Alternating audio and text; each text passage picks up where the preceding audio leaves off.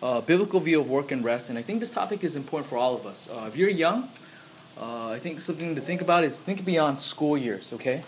Think about beyond school years. Just that you're not just going to school just for going to school. You're hopefully to learn and to worship God, to see His glory.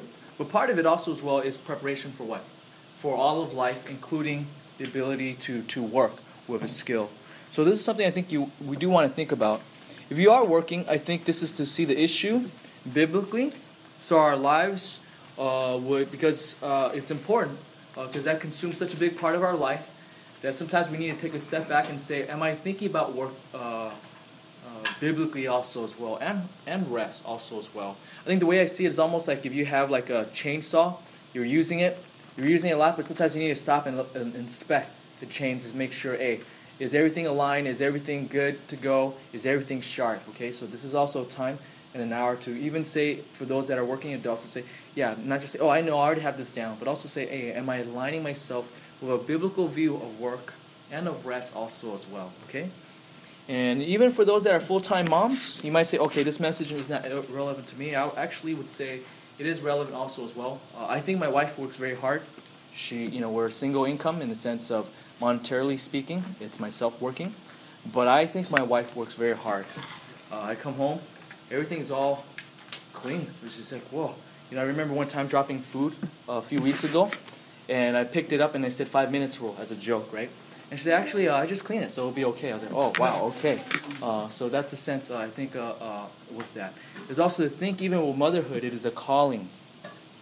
It is a calling, and it's an important job also as well. And also thinking, how am I working? How am I doing this biblically also as well, okay? So this message is relevant for all, okay? Relevant for how many people? For all of us, okay? So I want to look at a biblical view of work and also a biblical view of rest, okay? A biblical view of work and a biblical view of rest is what we're going to be looking at today. So we're going to have 3 points. How many points? 3 points, okay? This is the 3 points, okay? We're going to look at 3 points so that we would have a biblical view of work and rest. And the biblical view, these are the 3 views, is number one, why should you work? If you're taking notes, number 1 is why should you work? We want to have a biblical view of work, okay? So why should you work? There's many motives. I think the priority of which one is also important, okay? But point number 1 is, why should you work? So, point number 1 is what? Why should you work? Okay, good. And if you're taking notes, point number 2 is the following. How do you worship God as you work, okay? Point number 2 is, how do you worship God as you work? How do you worship God as you work? How do you worship God as you work? And point number 3, why should you rest? Okay? Why should you rest? Why should you rest? I think these 3 points are very important. We want to balance all 3 points. We're not only just going to be talking about work, we also want to talk about biblical view of rest also as well. Okay? Because if we don't have a biblical view of rest, then that very likely means we could sometimes easily have an unbiblical view of work also as well. Okay? So vice versa, if you don't have an unbiblical view of work, sometimes that will also impact an unbiblical view of what? Rest. An example I think I'll give is the example of a workaholic, right? Okay? Workaholic, he might say, oh, I have a biblical view of work. And it's kind of hard to critique, oh, well, he does his work well and everything else. But then you see he has an unbiblical view of work from where? His unbiblical view of rest. Does that make sense? He's doing it for his own pride, for instance, or whatever else thing, or is escape. The problem is life. He doesn't want to have any downtime, that kind of thing. He doesn't know what to do with his time, okay, that kind of thing. He's not attending to his family, to his kids, that kind of thing, okay?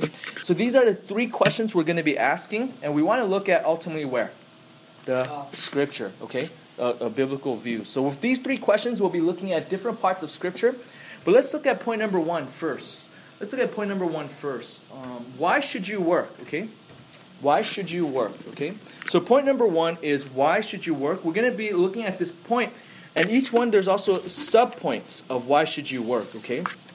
Why should you work? By the way, I think this point is important. Let me speak to those that are younger, okay? I want to address something with also our culture. I'm talking about those that are in school still. I want to talk a little bit about Asian subculture. or specifically maybe not because of all that, because here I think sometimes we also need to think about a biblical view of work. Okay, some of us, and myself will probably be included, when we were, and I see this also, if I could just say, sometimes even outside of different ethnicity groups, we might have a different view. For instance, when some of us are younger, if we were 16 years old and you went up to your mom and dad to say, I want to work, what would your parents say? For some of you guys with an Asian background, what would your parents say? Study. No, because why? I hear study. What else? Very likely they would not, right? They would not, okay? Encourage that, okay? Other ethnic group, not necessarily that's the case, right? Not necessarily that's the case. I remember growing up, some of you guys remember my friend Ricky, 16 years old already. His parents are all going to put them, hey, you got to work with your hand. What are you going to be, a college boy, right? So that there's a difference of that, okay? But at the same time, we need to see point number one.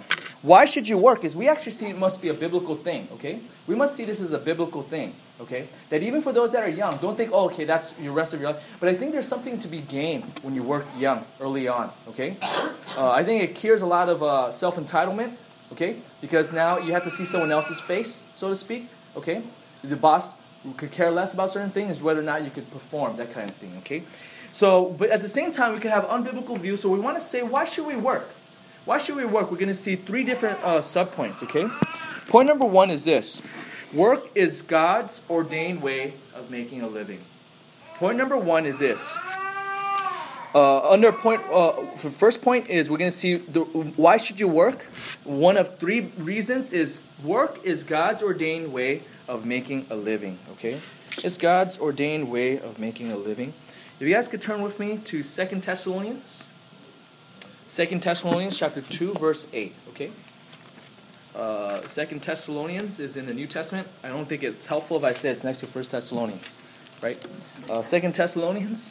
Turn with me to chapter 2, verses 8.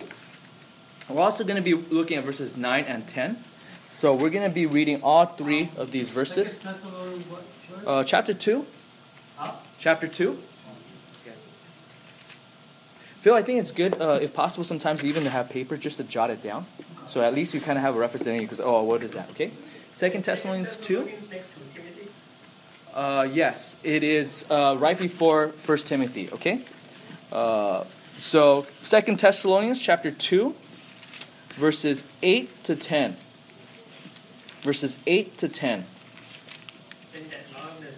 Oh, you want to read out loud? Okay, read out loud. Big boy voice, though. Loud enough that sermon audio could hear you from my phone here, okay? Then that lawless one will be revealed, whom the Lord will slay with the bread.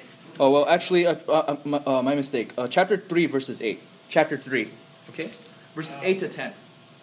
Nor did we eat anyone's bread without paying for it, but with labor and hardship we kept working night and day, so that we would not be a burden to any of you. Not because we do not have the right to eat this, but in order to offer ourselves as a model for you, so that you would follow our example. Okay. By way of context, this is the Apostle Paul in verses 8. He's telling us his action. He's a missionary. He's a missionary in a specific area called Thessaloniki would be the Greek. You know the word Nike, like victory, okay? So this is a northern Greek city, okay? And he went there to evangelize. He preached only for 3 weeks. Then he got kicked out, persecution, all of that. But in those 3 weeks, what? A church formed. He's reviewing what his action was with them. Where he's saying that he and his missionary team, which would include Silvanus or Silas, when they were eating, they didn't eat it without paying for it. In other words, they weren't saying, hey, I'm going to preach you. It's not a religious gimmick program, okay? It's like, give me money because I already give you good news anyways, okay? Don't be like the seminary student that goes to seminary and never gives an offering. And then the pastor asks, why didn't you give offerings? Oh, I already gave myself to God to service, okay? So you don't want to be that way, okay? So in the same way, Paul was not like this to say, oh, you know what? I come and say, oh, I'm already blessing you, therefore. Notice what he says. He is not eating anyone's bread without laboring, without paying for it. And notice when does he work? If he's going to do ministry full time and yet he can't be getting a free handout, he worked night and what? Day. So he'll not be a burden to any of you, okay? This is where biblical giving comes in. to support a missionary so that these guys won't burn out. There's also as well, so they focus on that, is other churches that are believers support that. So you don't ask non-believers to give. So then they'll think, oh, it's a money scheme of some sort. By the way, in saying all this, there's an important application. Look with me in verses 9. Look with me in verses 9. He drives the point home that this is an example for all of us, for the church in Thessalonica, and also for us to follow. Look with me again in verses 9. It says this. Not because we do not have the right to this. So he's saying, okay, it is true.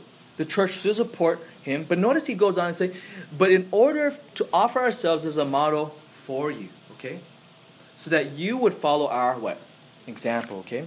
Notice he emphasized that what Paul, he's saying about himself, he's doing this with his missionary team as an example. He states this not just once, but twice. Did you catch the first part where it says, in order to offer our example, ourselves as what? Models, okay?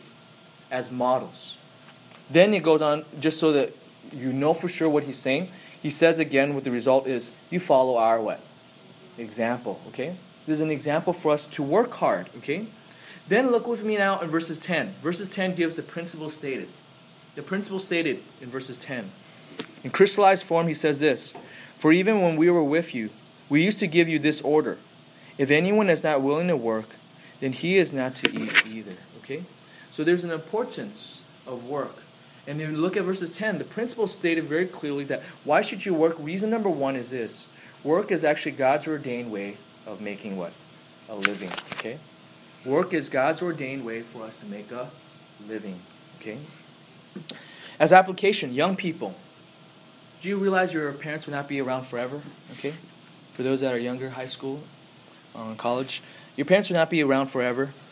And think about the reality that it is life. You will have to make a living, okay? You will have to make a living. I actually think the biblical view is eventually you'll probably have to help your parents out in some way or another, okay? So that changed the way even viewing of life, of the extra money you have, rather than see it as disposable income. It's an opportunity to start saving early now for the love of church and family, okay? Consider even when you're studying in school so that you can provide for yourself, okay? I know before, the other pastors before me, I think, would be into people's business, more of people's majors. Have I been into people's majors as much? No, right? You guys remember, some of you guys remember any of old pastors before asking us about major, what do you guys major in, right? So if you were major gender studies, certain pastors in the past would say what? I was like, oh, maybe, I don't know, that kind of thing, okay?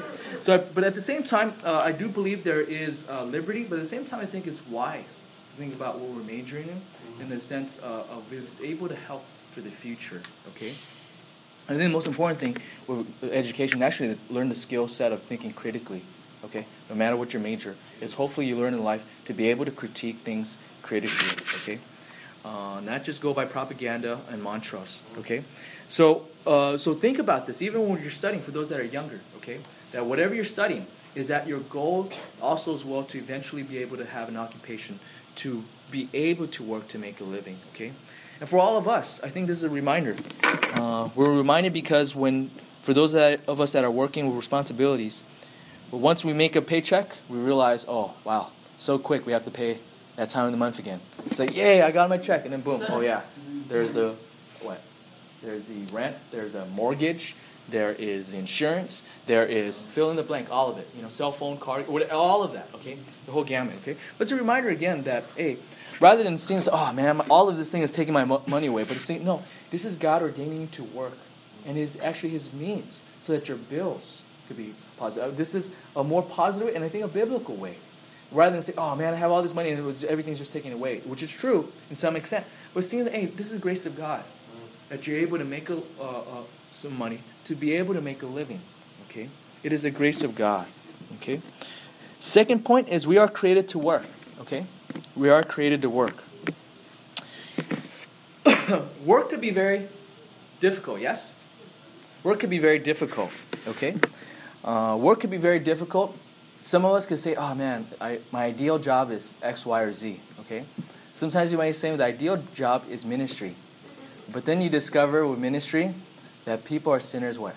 Everywhere. Including yourself, including myself as a minister, okay? And also people's lives are sinful and messy, okay? But at the same time, as much as work, when we think about work, sometimes we could see, I made a joke earlier, just about the Mondays, right? We could think of work as a bad thing. Okay? Even when we think of work, we could think about certain difficult boss, difficult coworker. Or maybe we think about the most difficult situation we've had at work, maybe a few years ago, or maybe it's something that's ongoing right now. But I want to also say, don't think of work as in of itself a bad thing.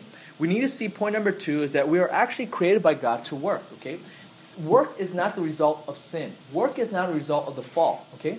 Work is not the result of the fall. I think sometimes we picture Garden of Eden was a 24/7 vacation, okay? But a more biblical view is that there was actually work before the fall, before any sin. Sin itself is not the curse, okay? It's not the result of sin. Rather, we see work is something that God has ordained even before there was sin. Even in a perfect world, we were already created to do work, okay? By the way, this has huge implication of seeing the way we view work, okay? With every production of things that we do, okay? Turn with me real quick to Genesis 1, verse 28 to 30, okay? Genesis chapter 1, verses 28 to 30. Genesis chapter 1, verses 28 to 30. Genesis 1 is easy to find because why? It's the first part of the Bible, right? Thank you, Phil. Very good. We're not going to come back to 2 Thessalonians, okay? We're going to be today's topical looking at different passage, okay? Verses 28 to 30 says this, God blessed them, and God said to them, be fruitful and multiply, fill the earth, and subdue it, and rule over the fish of the sea, and over the birds of the sky, and over every living thing that moves on the earth. Then God said, behold, I have given you every plant yielding seed that is on the surface of all the earth, and every tree which has fruit yielding seed. It will be food for you. And to every beast of the earth, and to every bird of the sky, and to everything that moves on the earth which has life, I have given green plant for food. And it was so. And looking at this purpose of passage is to call attention that this was before the fall of man. This was before sin. This is actually the 6th day of the world being created by God. On day 6, which that day God says it was very good, notice what God's word is for man. The first part is he blesses them. He blesses man. So whatever this here is saying is not God's punishing us. That it is actually a good thing for us. That it was intended for good. He said, be fruitful and multiply. And fill the earth and subdue it. That is what? Control and basically, not control in a bad way, but to control to form it for what? For good, okay? By the way, we're supposed to take care of what else? Humanity. Original purpose, design purpose is to take care of the world. Including taking care of what? Animals, okay? Is taking care of animals work? Okay? Even if you have pets. Talk to me now, right? Do pets require some work? What kind of work is required? Got to clean up after it, okay? Right? Every little kid wants a little puppy, a little whatever hamster, until they see the work that's required. Ew, the poop is terrible, whatever else. But that's part of what? Right. Taking care of, okay? Okay, so you see that is work, okay? And taking care of that. Notice also as well, this also involves agriculture, verses 29. God has given plant for humanity, okay? And it shall be food, okay? You think about planting. You think about gathering. Is that work? Yes, okay? It is quite a lot of work, okay? We're in the book of Ruth right now, right? We're hitting a pause for today. But remember the book of Ruth. To collect 50, for Ruth collecting 50 pounds of grain, is that going to be work? Yeah. Okay, even if other help her out to secretly assist her, even then, 50 pounds for probably, a woman that's about 100 pounds maybe back then, that is a lot of work to carry it back and forth, okay? To carry that, to gather all these small little grain, okay? So that's work, okay? That is work. Even if you say, yeah, God waters everything, to gather all those food requires work, okay? Requires work. And then, by the way, people are supposed to be moving and populate the earth. And whenever you move somewhere, you need to build a what? Shelter or a house. Buying a house or building a house takes a lot of what? Work, okay? With that, okay? So notice here, we're created to do work. This is before sin. And by the way, after the sin, does that mean we're no longer called to our responsibility of work? Turn with me to Genesis 3. verse 17 and 19. And of course, Ms. Byrne answered right, and all our answers, no, we're still called to work. We're designed to work. Okay, we're still designed to work. This is after the fall, after man has sinned. Verses 17 and 19 says, Then to Adam he said, because you've listened to the voice of your wife, and have eaten from the tree which I commanded you, saying, you shall not eat from it. Cursed is the ground because of you. In toil you will eat of it all the days of your life. Both thorns and thistles it shall grow for you. And you eat the plants of the field. By the sweat of your face you will eat bread till you return to the ground, because from it you were taken, for you are dust, and to dust you shall return. Some observations first and foremost. Notice food is mentioned here. What specific food is mentioned in verses 19? What specific food is mentioned in verses 19? Bread, okay? One of the things I find incredible looking at this word bread is bread doesn't grow on trees, right? Bread is processed, to some extent processed. And I don't mean in the sense of organic versus processed, but in the sense that it takes what? Human labor to convert one form of the food originally, which is grain, into what? Bread. And this was mentioned early on. Because sometimes we could picture Adam and Eve, oh, the garden was so easy. The work was just to pick an apple, shining, right, and then eating it, right? But this is more. This is like saying, hey, taking this and forming into different things. You want to make a pie? You want to make a bread, right? That's the idea, okay? So all of this takes what? Work. So this passage affirms that mankind will still do work, even if they were to eat. But notice now the work is what? Is different than in the Eden. Now it's with frustration, yes? There'll be thorns and thistles, whereas planting was like there was no need for weeding. Though it was still hard, it was satisfactory. Now it is frustrating to some extent. And then it says in verses 19, this is not talking about good kind of sweat. This is the aspect of, man, this is so difficult, okay? You're going to be sweating for even working with bread, okay? I identify with this because when I look at my wife baking, I say, okay, I'm out of this kitchen because it's making me sweat, okay? So here we see the difficulty, yes, of work. But nevertheless, we see very clearly we're designed to work still, okay? Though work is frustrating because of sin, we are designed for what? For work, okay? Say this after me. Everyone say this after me. We are designed for work in our DNA. Okay? That is part of your identity, okay?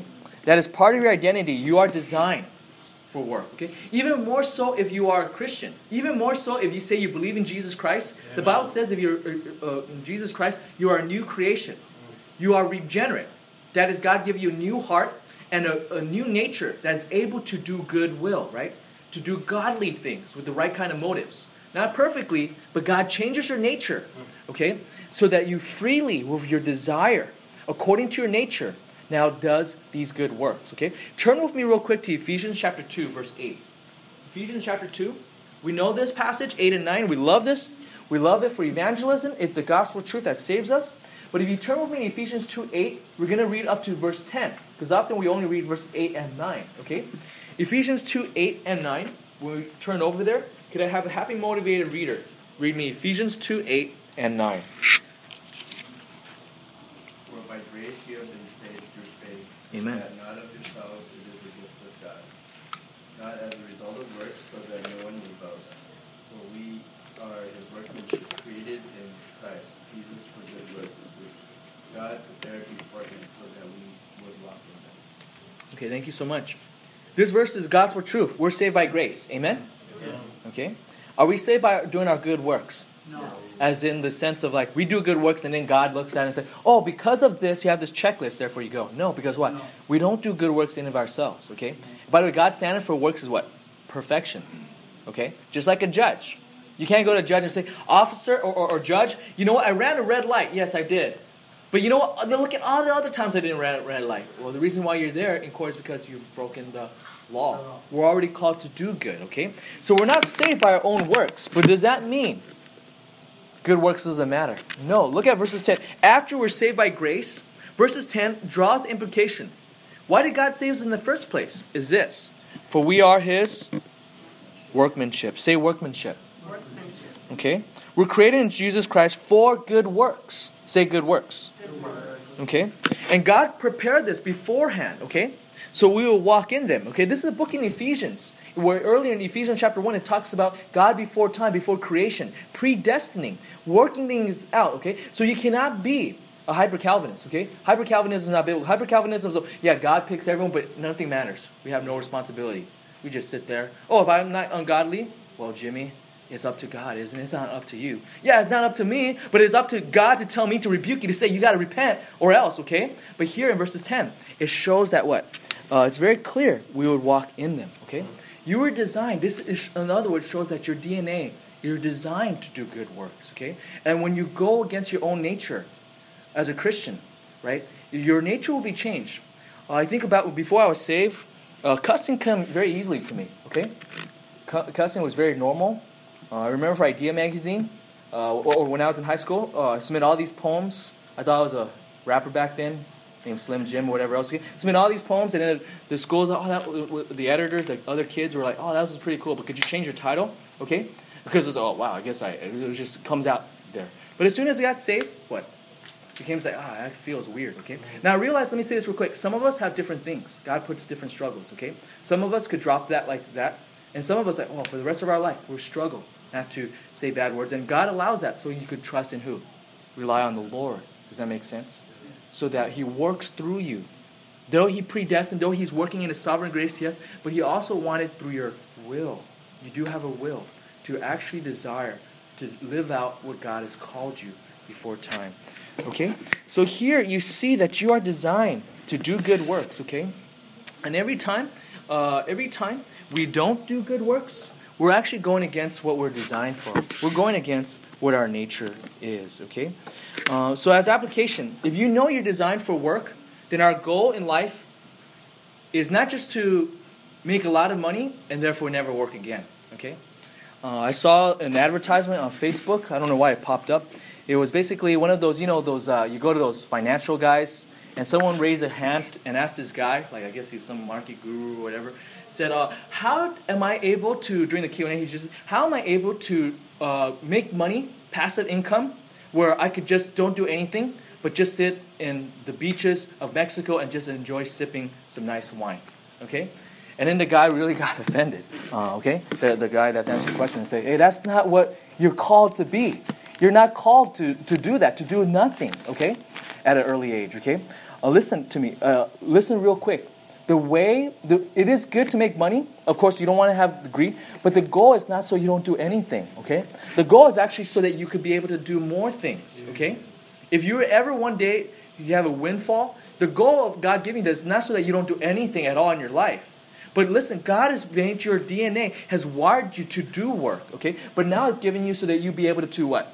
Do more, okay? So that you be able to say, I could give more. Or also, by the way, I don't have to do this job right here in this specific way, but now I could do my job in a different way, right?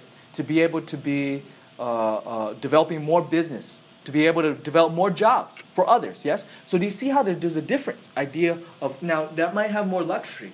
That's not a bad thing. That's a good view of rest. But at the same time, you're not here to make money so you don't do anything. Does that make sense? Okay? I want to say this because this is a very poisonous seed in our generation, right? And why do you see all those? You ever see those YouTube commercials? Have you ever seen the one where I think his name is Ty something, where he said it was like the most marketed guy, right? He always, hey guys, look at my car. Do you guys know what I'm talking about? Anyone here? Yeah. He's like, look at my. Welcome to my garage. Yeah, welcome to my garage. Yeah.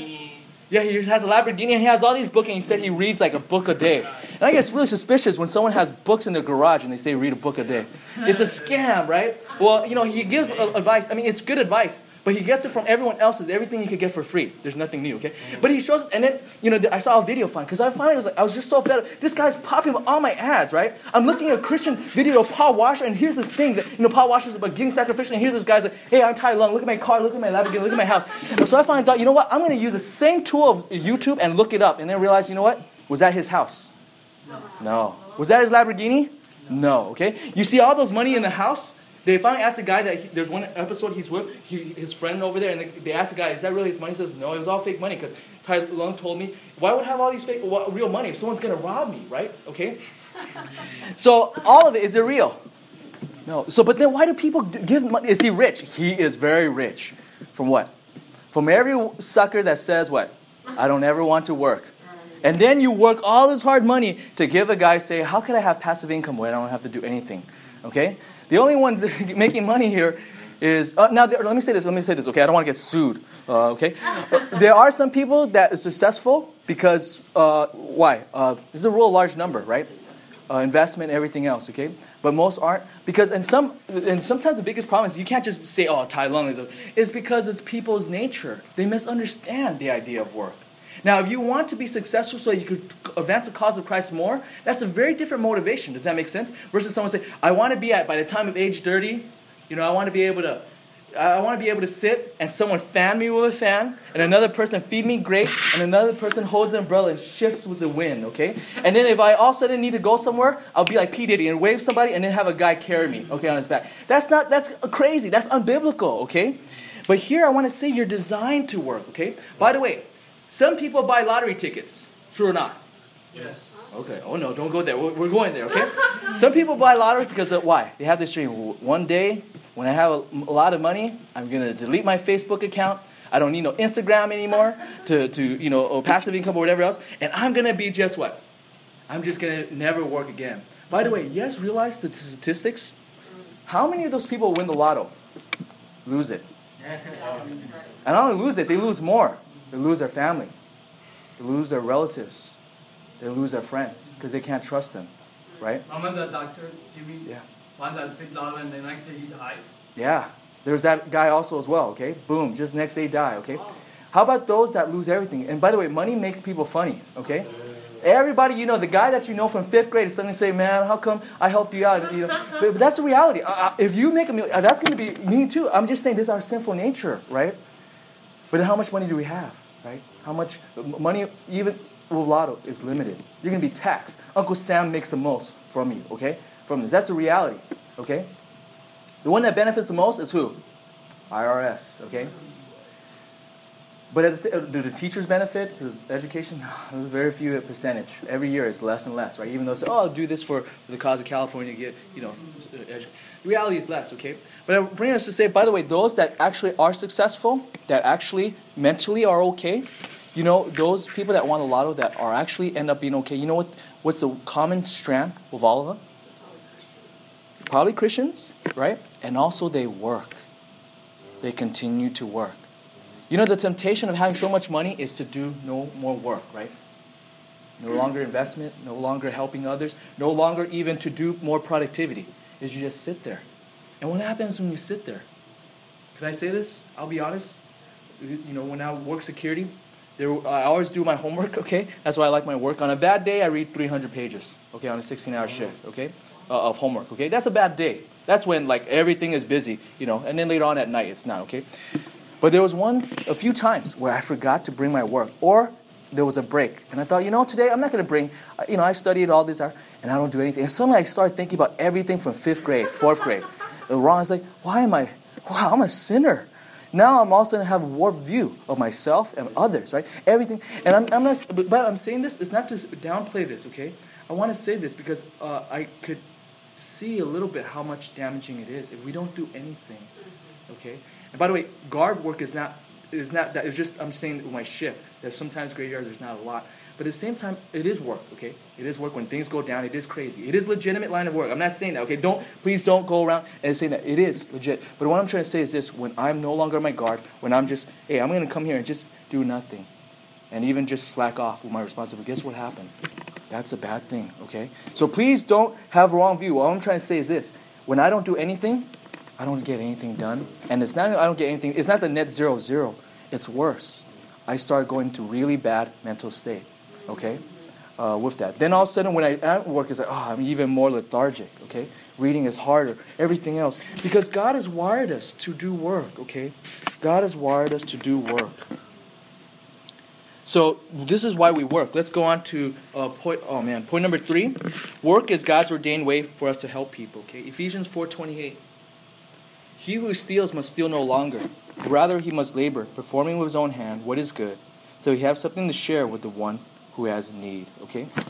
One who has need. So here it says that, if you've been taking before, whether legitimately, illegitimately, the best thing to do is what? To work to share with those who need. Okay? To work to share with those who has needs. I'll use the example of my sister Jeannie. Some of you guys know her when she was a student at Pasadena State College. She took a job, if you guys remember, at 31 Baskin what? Robbins. Is it because she wanted to taste 31 flavors? No, okay? That's not the reason why. The reason why was because back then, she, leading the Christian club, she really wanted to reach out for the pro-life cause. And there was an organization she partnered with and realized, well, that's a lot of money to have all these people come out. So she decided, I'm going to work. And I was like, oh, yeah, that's good. Pay for money, save, help for college. I was like, no, I want to work to support this thing. I was like, whoa, okay. And she did. And she worked very hard. And of course, like serving people, is it easy? No, right? Service industry is never easy, okay? This is why as a Christian, I always, whenever I go anywhere, there's always tip a little more, okay? I go to dim sum and think about all these people working, like, man, all these laborers for just a few cents, I'll give a little more. Amen. Especially when you're sitting there talking about grace. Oh, God has shown me so much grace. Isn't He so awesome? And then also, here, 5 cents. It just makes no sense, okay? So here, we do this, okay? We work. It's God's ordained way of helping people. Actually, for me, that makes everything that I do joyful, okay? Even with hard, it's difficult, certain jobs, right? You see other people's face more, say, oh, man, this is difficult. Oh, well, at least there's money coming in. Praise the Lord, He's providing. But at least this is the beauty of money, okay? Love of money is bad, but money is a powerful, good thing. You guys realize this? Yes. You could do something like, I could never go to Africa to build a well. Because why? That's not who I am. I don't know anything how to build a well, okay? And plus, some of us feel like, the Sahara Desert, it's kind of hard. I'm busy with life. And even when I go there, I don't know, I can't. But you know what? You can still help. How? Your work here in San Gabriel Valley could help someone where? Even in Timbuktu, Africa, by making a well, okay? Or when I look in the news, oh, wow, there's Christian persecution in Russia. Boy, I'm so glad the ACLJ, they have Russian Christian lawyers that are now what? Defending these Christians' right for churches. So, wow, I cannot go over there. If I go over there, I don't speak no Russian, right? I'm useless, right? The only Russian I know is placebo. That's it, right? So I'm useless. What am I going to do, okay? What am I going to do? Nothing. Or am I going to not do anything? Or I could say, wow, whatever I make now, I could donate to this. Do you see how beautiful this is, okay? So work is God's ordained way to help people, okay?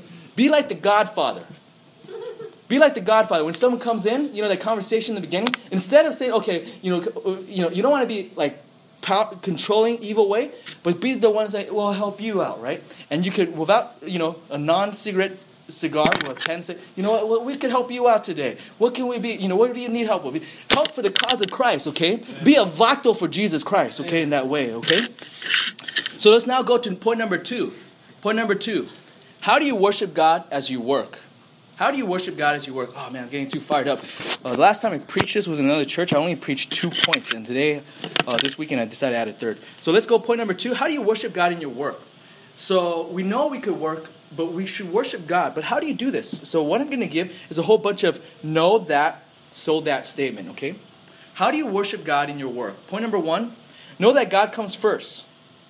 So don't put work above God, okay? We should work hard, but at the same time, what is the priority? Putting God first, okay? Turn with me to Matthew 6:24. Matthew 6:24, when we turn there, could I have a happy, motivated reader? Read me Matthew 6:24.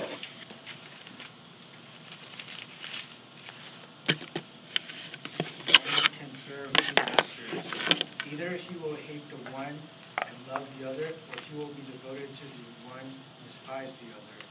Do not serve both God and money. Yeah, thank you so much. Here makes it clear. You could only have one what? Master. Okay? One you love and the other you hate. Okay? When you are realizing in your life, I'd rather work extra hours and I'm more joyful and content with that.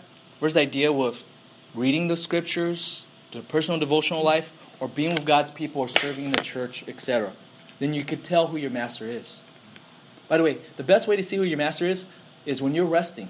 What do you daydream about? What do you picture? What gives you satisfaction just thinking about it? And by the way, is it reality? Is it a mirage that it won't satisfy? Or is it reality that it will satisfy? And the one that truly satisfies is God, okay? Money is a good servant. Money is a good tool. I think I mentioned earlier when you're going to be a don for Jesus Christ, right? It is a great tool, but it makes a poor master, okay? It makes a poor master. So in light of this, you must put God first. And that means sometimes saying,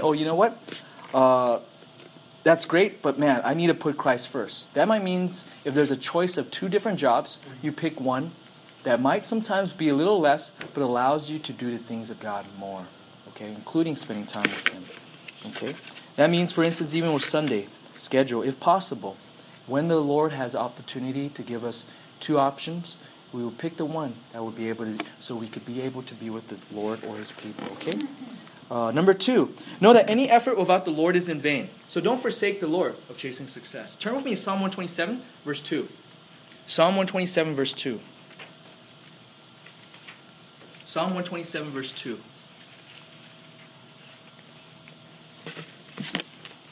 Psalm 127, verses 1 to 2. This is what God's Word says, okay? This is what God's Word, in Psalm 127, verse 1 to 2 says this. Unless the Lord builds a house, they labor in vain who builds it. Unless the Lord guards a city, the watchman keeps awake at night. It is vain for you to rise up early, to retire late, to eat the bread of painful labors, for He gives His beloved even in his sleep, okay? Sometimes we could say like, oh, we got to work. But then we're willing to say, you know what? We could forsake Him or His ways, okay? Forsake Him or His ways. And brothers and sisters, that's not the way it is. I think sometimes there's the temptation.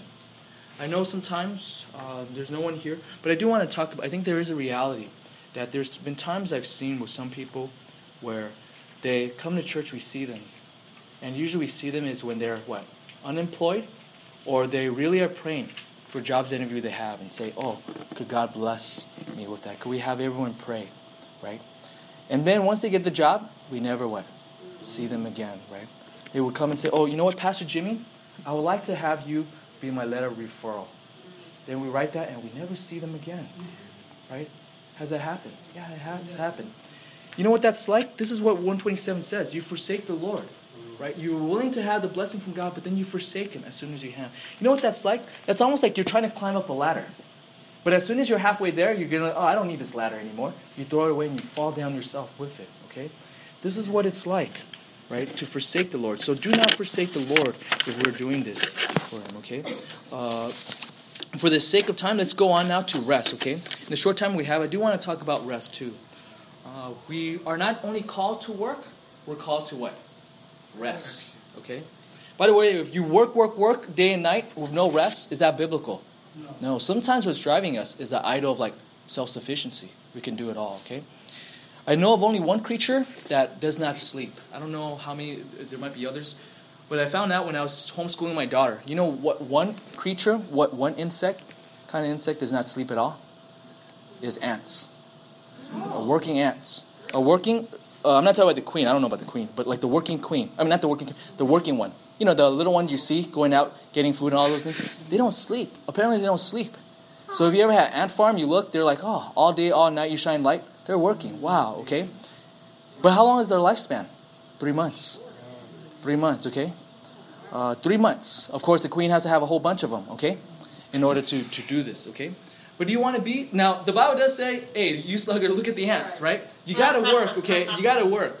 But at the same time, look at the ant and also realize, hey, also as well, okay? So we need to have balance out with a biblical view of rest. So there's 3 biblical reasons to rest. Number 1, God says it. Exodus 23, verse 12. Exodus 23, verse 12. God says, 6 days you are to work. But on the 7th day you shall cease from labor, so that your ox and your donkey may rest, and the son of your female slave, as well as your stranger, may refresh themselves. Notice here, Israel is called to rest on the 7th day, which is Saturday, okay? Sunday is actually the first day of the week, okay? Notice this isn't just for Israel, but you see this is also for others, because it even mentions strangers, that is, Gentiles, immigrants, foreigners that's living among them. By the way, this isn't just not only for human beings. This also is for animals, right? Ox, donkeys, right? Cats, gerbers, turtles, yellow canaries, and a porch and a pear tree, okay? You get that idea. Reason number 1, God says it, okay? Reason number 2 is also found in this verse. Is actually for our refreshment. Did you catch the last part? May refresh themselves, okay? The reason why is also so we actually will be refreshed, okay? It is biblical to be refreshed, okay? It is biblical, okay? We don't want to be a workaholic. There is a place for rest. So actually you would be even more productive, okay? you will be able to do your job well also as well, okay? By the way, even with industry, the more hours you work does not necessarily translate to more productivity. There's also, eventually, there's a curve point, yes? Where beyond certain hours, you're no longer, what? As able to be as strong mentally, okay? Capable-wise, okay? I know this also when we were in the Marines, because sometimes in the Marines we make guys work crazy hours, right? I remember when we were packing Ukraine, we had to pack for the army unit that was with us. We were embarking for them, and then there was only 2 embarker. They moved me from radio operator to do that. But then for embark, we grabbed everyone to do work, right? And then we were working the guys out for 20 hours. We were packing for the Navy and all of that because they were supporting units with us. 20 hours. And then 4 hours of sleep, and then what? Another 20 hours. How do you think the guys are in the second day? They're careless, right? They're now suddenly, guys are actually getting themselves hurt because they're not paying attention. Like the silliest things, right? I bring it up to say there's a point of a breaking edge, okay? There's a breaking edge. So there's a place for refreshment, okay? With this. Do you see the importance of rest? Okay? And how you know you don't idolize work is, do you even in your life even factor in the reality of rest? And by the way, it is, as we see, it is a command, okay? It's not just a suggestion. It is a command, okay? I also want to talk a little bit, in the time we have remaining, of talking about a biblical view of sleep, okay? Because some of us, when we think of rest, it's like, all right, I get to do rock climbing. I get to stay up all night, work hard, play hard, right? And pray hard, hopefully, too, okay? But at the same time, I also want to talk about part of true rest also means thinking about sleep, okay? Thinking about sleep. Thinking about sleep. On the one hand, we have this warning in Proverbs 20, verse 13. Turn over in Proverbs 13. We have, on this one hand, we have this warning that's very clear from Proverbs 20, verses 13. Proverbs 20, verse 13, it says, "Do not love sleep, or you become poor. Open your eyes, and you'll be satisfied with food." By the way, if you look at this passage here, we often say, even later on in Proverbs 6 to 9:11, it's even more explicit. If you lie down sluggard, will you arise from your sleep?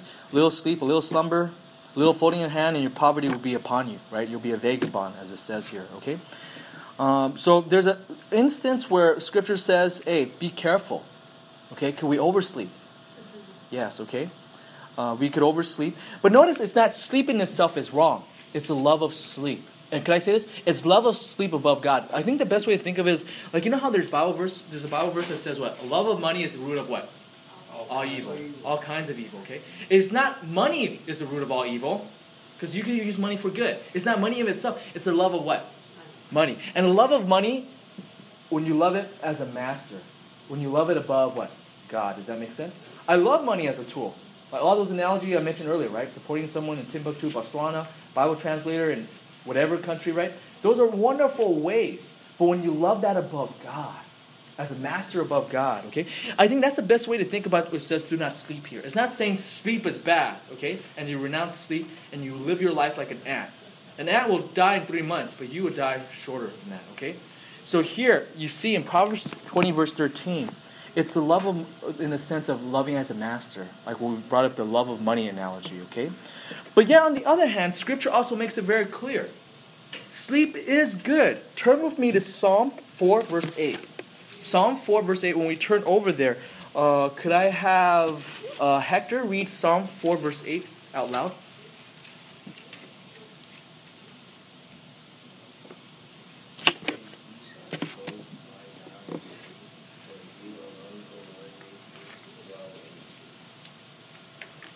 Yeah, so here we see, on the one hand, sleep is good, okay?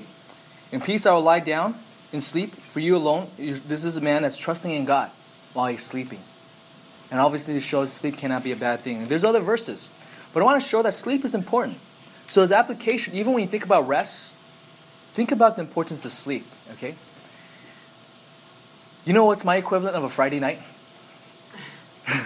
It's on a Sunday night. Because I come home, it's like, I have 2 days before sermon preparation again for Lighthouse, right?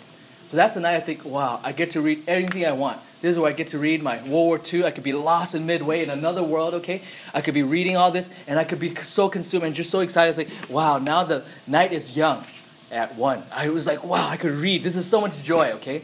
And you just smash books after books, okay? That's that. But then I realized what? Hey, I need to sleep. That's going to impact my the rest of the week. Okay, if it's impact, and your body takes a few days sometimes from sleep deprivation. So I realize sometimes that when my body says I got to go to sleep, I got to go to sleep. Okay, but plan your sleep. Okay, plan your sleep. Make that a priority. Okay, make that a priority. By the way, sometimes I think that sleep is also God's way of also giving His grace. Could I say this? Sometimes when I think about people's lives, I hurt as a pastor. And sometimes I think I don't know what else to do, but just only to pray. And I realize, you know what? Maybe it's just best. It's not productive anyway. It's our diminishing goods is returning. It's getting lower.